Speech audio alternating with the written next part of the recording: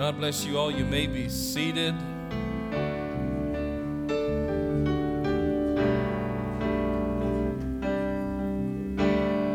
What a privilege to be here, to feel His presence as we have.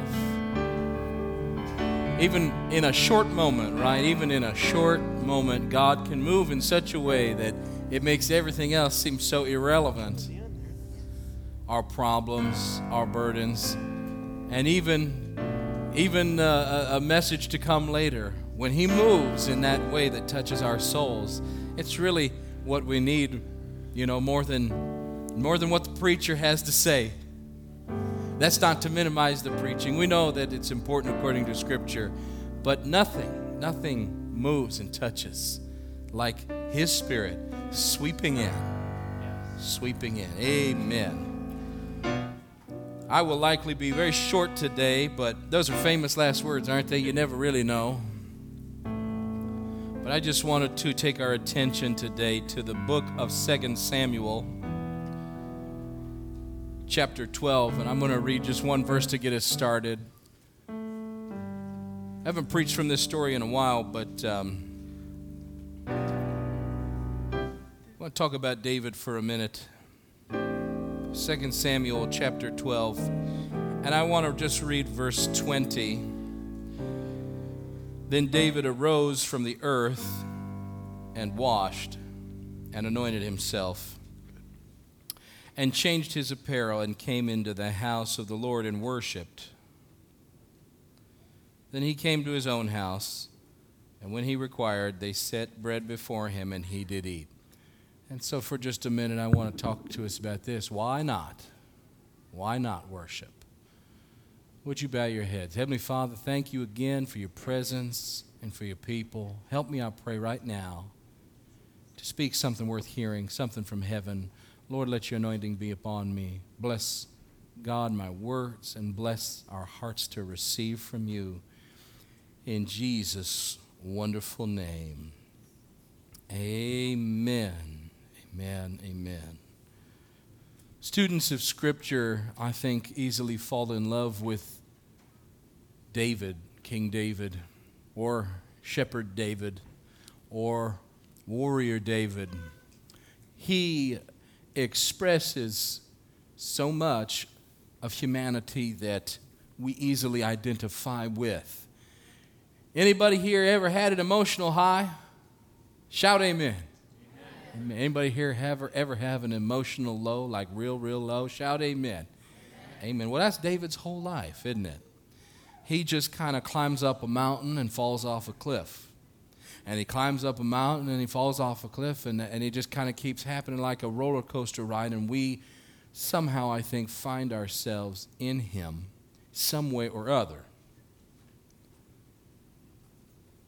David, after great trial to his own safety through Saul, becomes king. Eventually the day comes that had been marked through the prophet Samuel coming to him many years before. He was just a boy, and Samuel came to him and anointed him with oil, passing over his other brothers, you will recall.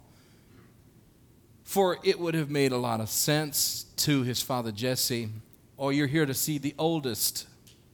No, not the oldest. You're here to see the next one. Certainly you don't want little, scrawny, young David. We left him with the stinky sheep because we knew you were coming. Well, go and fetch David, and he's just a lad, just a young boy. And he's anointed. Perhaps David really had no clue that day what that would mean. Let's say beyond perhaps, quite likely he had no idea what that would mean. Even if it was told to him, you're going to be king, he certainly had no idea the responsibility, the struggles, the adversity that would come his way. Nonetheless, he does one day finally become king, first over part of the kingdom and then in Jerusalem. But as it is so many times, and here it is, we can kind of identify with David again. as it is in life, when we think we have arrived at the destination, when we think we have arrived where we need to be, we let down our guard. We stop trying the way we need to try. We stop conditioning ourselves and disciplining ourselves and submitting ourselves the way we need to. When we think, I have arrived at the destination, it can't get any better, I don't have to try anymore, or however you would like to phrase it today. And some people think that that's a problem with life, right? That we are constantly moving the goalpost. But folks, we constantly move the goalpost because we need something to reach for. Amen? That may not sound spiritual, but consider the words of Paul, not as though I had attained, but I press towards that mark of the high calling of God in Christ, right? I'm not attaining it. I'm constantly pressing towards Jesus. I'm constantly pushing forward to something better and deeper and greater. But we struggle with this as humans because it's exhausting to keep trying. Can I get an amen? From anybody who woke up today tired? Amen. Hey, it costs us effort to be good parents. It costs us effort and time to be a good spouse. And it costs us time and effort to be a good Christian. Amen. And perhaps if you're just a young one today, it costs you time and effort to be a good student. It costs you time and effort to be a good child, to be respectful. It costs you time and effort and energy to do what you need to do in this world. Sometimes, though, we like to check out. And David, we find at a susceptible moment when he meets Bathsheba. His armies have grown. His power has grown. This time I don't need to go fight in the battle, for I have conquered Goliath. I have overcome the Philistines. I have endured and outlasted Saul. I just like to have a vacation. I just like to have a break. And it's okay to have a break from life like a vacation. But what guards us and guards our spirituality, well, folks, we can't take a vacation from Jesus. We can't take a vacation from our obligation to be subservient to Him, to be submitted to Him. Amen? Amen. But you will recall the story that as he's supposedly, I guess, not on a vacation, but a staycation in the kingdom, and he looks out and beholds Bathsheba, lust grabs a hold of his heart.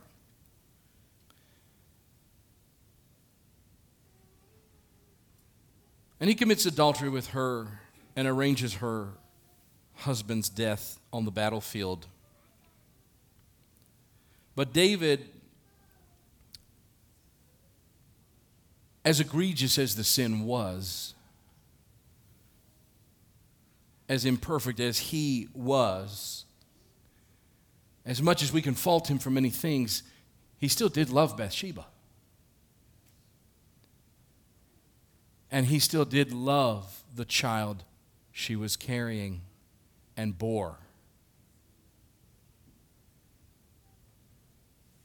And Nathan the prophet comes to him, says, David, thou art the man. You're the one that's living in sin. You're the one that has committed the atrocity.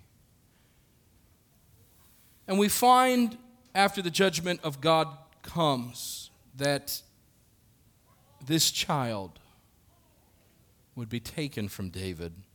He would not survive. Sickness would fall upon it. We find David, as I suppose many parents would be, fasting, praying, hoping that God would change his mind. Hey, if you've ever wanted God to change his mind, won't you say amen? Amen. And if he ever has not done it the way you wanted it to be done, won't you say amen? Amen. But in the meantime, we still pray. And maybe we fast. And maybe we are very poor and low of spirit. And maybe everyone else around us says, what is wrong with him? They need to do this, and they need to do that, and they need to blah, blah, blah, and yada, yada, yada. But hopefully you're working it out with God and not working it out with the counsel of your own will. For your heart is deceitful above all things. Who can know it, the Bible says.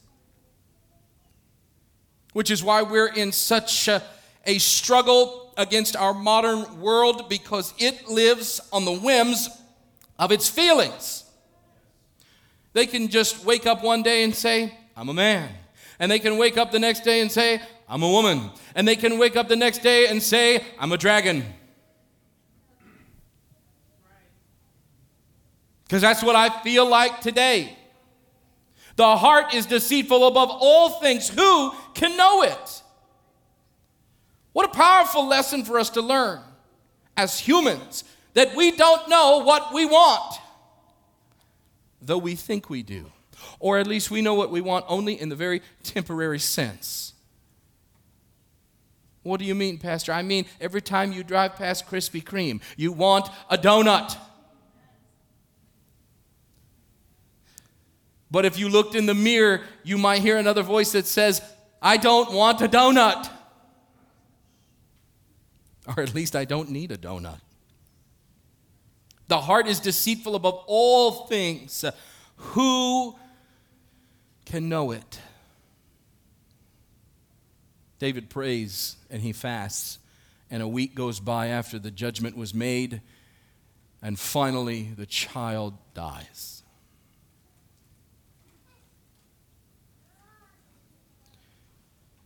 And once he knows that the child is dead, he rises from the earth, washes, anoints himself, changes his apparel, came into the house of the Lord and worshiped.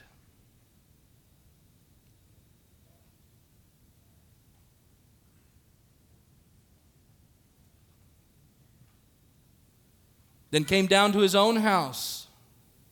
And when he required, they set bread before him, and he did eat. Then said his servants unto him, What is it that you've done? We don't understand. You fasted, and you did weep for the child while it was alive. But when the child was dead, you did rise and eat. And he said, while the child was yet alive, I fasted and wept, for I said, who can tell whether God will be gracious to me, that the child may live? But now he's dead. Wherefore should I fast? Can I bring him back again? I shall go to him, but he shall not return to me. He arose, and he took a bath, and he worshiped. And I ask you today, why not worship? Thankfully, not every family in this congregation has felt the sting of losing a child, although some associated with us have. Thankfully, you don't have to bear that burden. But that doesn't mean you haven't lost other things. That doesn't mean the devil hasn't attacked you. That doesn't mean that you perhaps haven't created, like David, your own storm and your own problem, even unwittingly created problems for yourself and problems for your family that have caused you loss. Can I hear an amen from anybody who may have created a little hell for themselves in their life? But though problems continue, and though problems persist, and though a storm rages on, why not worship him anyhow? You don't know when the Lord might step in. You don't know when the Lord might be gracious. You don't know when the Lord might say, today is your day for a miracle. So though you have lost things, the Lord gives and the Lord takes away. But why not worship him anyhow? Blessed be the name of the Lord, because he's still good and his mercy still endures forever. And his gospel is still true, and he still died on that old rugged cross, and his blood still purges me from every sin. So why not worship him? And why not pray? Why not pray today, and why not pray tomorrow? You know, you will go through seasons as a child of God that you do not feel him. Someday, if the Lord is gracious enough to me, I'm going to write a book about the evolution of our relationship with God. Man's evolution of how we engage with him. And I think it's just about universal, that the first thing that draws us to God is feeling, emotion. We get around his presence and we don't know what it is. But we say, I like it. Whatever's in this room, it's real, and I like it. If you're an outsider and you start hearing someone speak in tongues, you say, what is that? That is nonsense, but I like it. Or you get scared of it, but there's something there and it's undeniable. But what draws people first is emotion. And that hopefully grows into knowledge, and that hopefully grows into trust. There's a whole lot of finite minutia maybe in between there. But what draws us first is emotion. And as I said, there will be times that you do not feel him.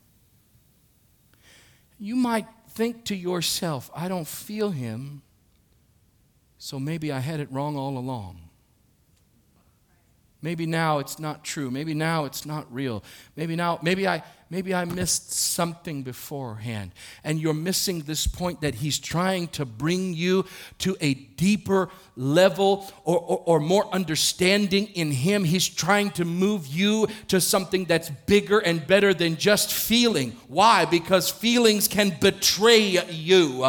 But when you get to know God and when you have a relationship built with him on trust, it can outlast your feelings, amen? So why not pray a little bit more, even when you don't feel him? Why not worship a little bit longer, even when you don't feel him? Why not serve him all the better, even when you don't feel him? Yeah.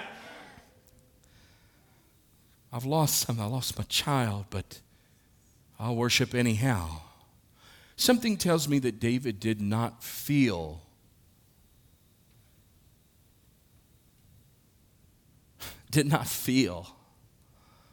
like everyone would be happy to see him go to the house of the Lord. Word tends to spread. People probably knew, or at least some of them probably definitely knew what had happened. And that would make most people ashamed. I can't go to church. I can't go and worship. Everybody would be looking at me in judgment. Well, who cares? Because you're not here for me. And I love you, but I'm not here for you. Or not only, I'm here for Jesus Christ. Amen. I'm here for Holy Ghost and fire. I'm here first and foremost. I'm called out from this world like you to show forth the praises of him who has called us out of darkness and put us in marvelous light. Hey, we are a chosen generation. We're a royal priesthood. We're the children of God. We've been baptized in his name. We've been filled with something miraculous. Let's worship him even if people are in judgment on us. Let's worship him and pray to him and love him even if everyone else thinks that we're a hypocrite. Let's love him with all of our heart, all of our soul, mind, and strength. Why not worship him anyhow? Because the truth is, they'll get over it. They might need a minute. They might not need a week. They might need a year. And if they need longer, worship anyway. And love them anyway. And serve them and help them and forbear them anyway. Love the Lord anyhow. Serve him anyhow. You're not here to serve for man. You're not here to serve for the teacher, the preacher, the song leader. You got to be here for him. And though the loss can be so acute and so sharp, you got to understand the business that God is in. God is not in the business of abandoning his children. David went through the greatest loss, I suppose, that we really can go through. And I hope I never find out. But he loses the child. And he says there in verse 23, I shall go to him, but he shall not return to me. The finality of it all, right? The finality of the death. I will die someday. I will go where he is. but he's never coming back to me. God has a way of starting over that man does not have. You know, in the book of Genesis, we read about early on Cain and Abel, right? Cain becomes jealous. He kills his brother. He becomes a vagabond. And they're really, he's kind of written out of history almost in a sense. Not completely, but this is no longer the lineage of God. What are Adam and Eve to do? But as we continue to read, then comes Seth. And God, in the accounting of the lineage, just decides to start all over. It doesn't have to be brought up again that Cain killed Abel and what Abel might have been and what Cain might have been. He just says, it's over. The generations of Adam and Eve, they bore Seth.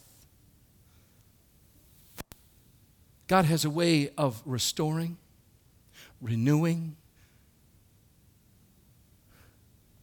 giving back even years to people. I believe that. God can do that. So David, in this finality, thinks that there is no way to change it. I've done what I could. I prayed and I fasted, and when I didn't get what I want, I worshiped anyway. And so I trudge on. But what does the very next verse say? David comforted Bathsheba, his wife, went in unto her, lay with her, and she bore a son. And that son was Solomon, the wisest man to ever live, the next king. The point being, God takes your sin, if you are humble enough, and turns it into something miraculous. Turns it into something you never saw coming. Gives you more than you thought you could receive. David wanted to build a temple to the Lord, a permanent place of worship. But he said, no, David, not you, but your son. But you killed my son. But there's another one coming. You just can't see it. There's still a miracle coming. There's still an answer coming. There's still a blessing coming. Yes, you've had loss. Yes, you've had trouble. Yes, you feel like your guts are strung all over the place. But God has not forgotten you. God sees right where you are. Just understand that while you're going through the trouble, it's not time to give up. It's not time to abandon worship. It's time to stand up, clean yourself up, go to church, serve the Lord with gladness, love Him still, and love people still, and just bask in the wonderful presence of the Lord. So why not? Why not worship? Because He can take all that is awful, and He can rise up kings, greatness, and blessing in you. Little old messed up, troubled you. Little old geeked out, full of insecurities and all kinds of junk. Oh, I wish I had a witness right now. I mean, if you're like me anyway, got all kinds of problems up in your brain. I talked to our Wednesday night class about a technology that is arising and is being used in China where employers are using wearable devices to read the brainwaves of their employees. I'm giving you the short version here. Of course, I would never work for a company like that. I don't trust them to read my brainwaves and how that technology will grow. I don't want them in my head, and I don't know why they would want to be in my head. I can tell you right now, every single person here, I don't want to be in your head. I don't trust it. It will freak me out to be in your head. I just believe that. And I believe if you got in my head, you would be like, man, I am not talking to that guy ever again. I'm getting out of this church. I'm getting out of his way. He's messed up. And you're right. Whew. The world we live in. God can make it all right. God can take a mind that's like that, that's full of trouble, that's full of issues, and works all things not after your counsel, but the counsel of his own will. So he can take all that trouble, he can take all that sin, he can take all that junk and gunk. Why do you keep using words junk and gunk? It's like this. All that is in the world is the lust of the eyes, the lust of the flesh, and the pride of life. Can I just say it that way? All that's in our minds in some way or other, that's what it is. He can take all of that and he can wash it clean, and he can take the smallest of things and bring about the greatest of things. So why not worship? Why not? Even in the darkest of days, would you stand with me? Even in the most troubling of times, if our musicians would come. Even when you really don't understand anything.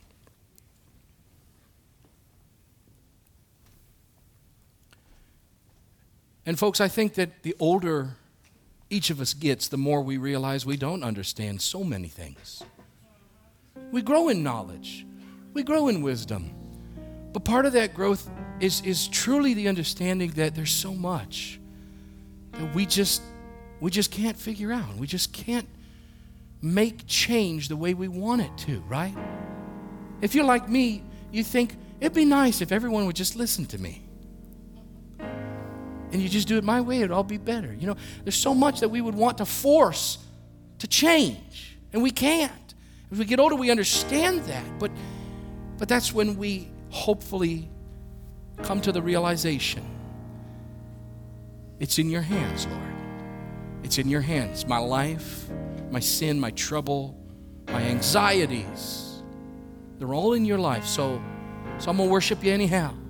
I can't change it. I'm going to worship you anyhow. Got no reasons not to do it. I'm going to love you anyhow. I'm going to pray to you anyhow. I'm going to sing to you anyhow. All the reasons I could list to not do it, all of you could too. And all of them are nothing compared to the glory we might attain. Do you believe that? The glory we might attain on the other side. Come on, do you believe that? To be in heaven with Jesus forever. Why not worship him? Would you raise your hands and begin to speak to the Lord today? Hallelujah, hallelujah, hallelujah, hallelujah. Oh, thank you, Lord. Thank you, Lord. Oh, la la ma ma ma shushunu di baba ya yikanenu.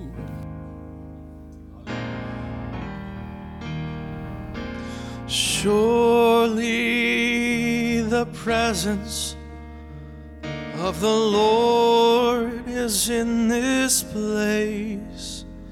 I can feel his mighty power and his grace. I can hear the brush of angels' wings. I see glory on each face. Surely the presence of the Lord is in this place. Surely the presence of the Lord is in this place. I can feel his mighty power and his grace. I can feel the brush of angels' wings. I see glory on each face. Surely the presence of the Lord is in this place. Surely the presence of the Lord is in this place. I can feel his mighty power and His grace. I can hear the brush of angels' wings. I see glory on each face. Surely the presence of the Lord is in this place.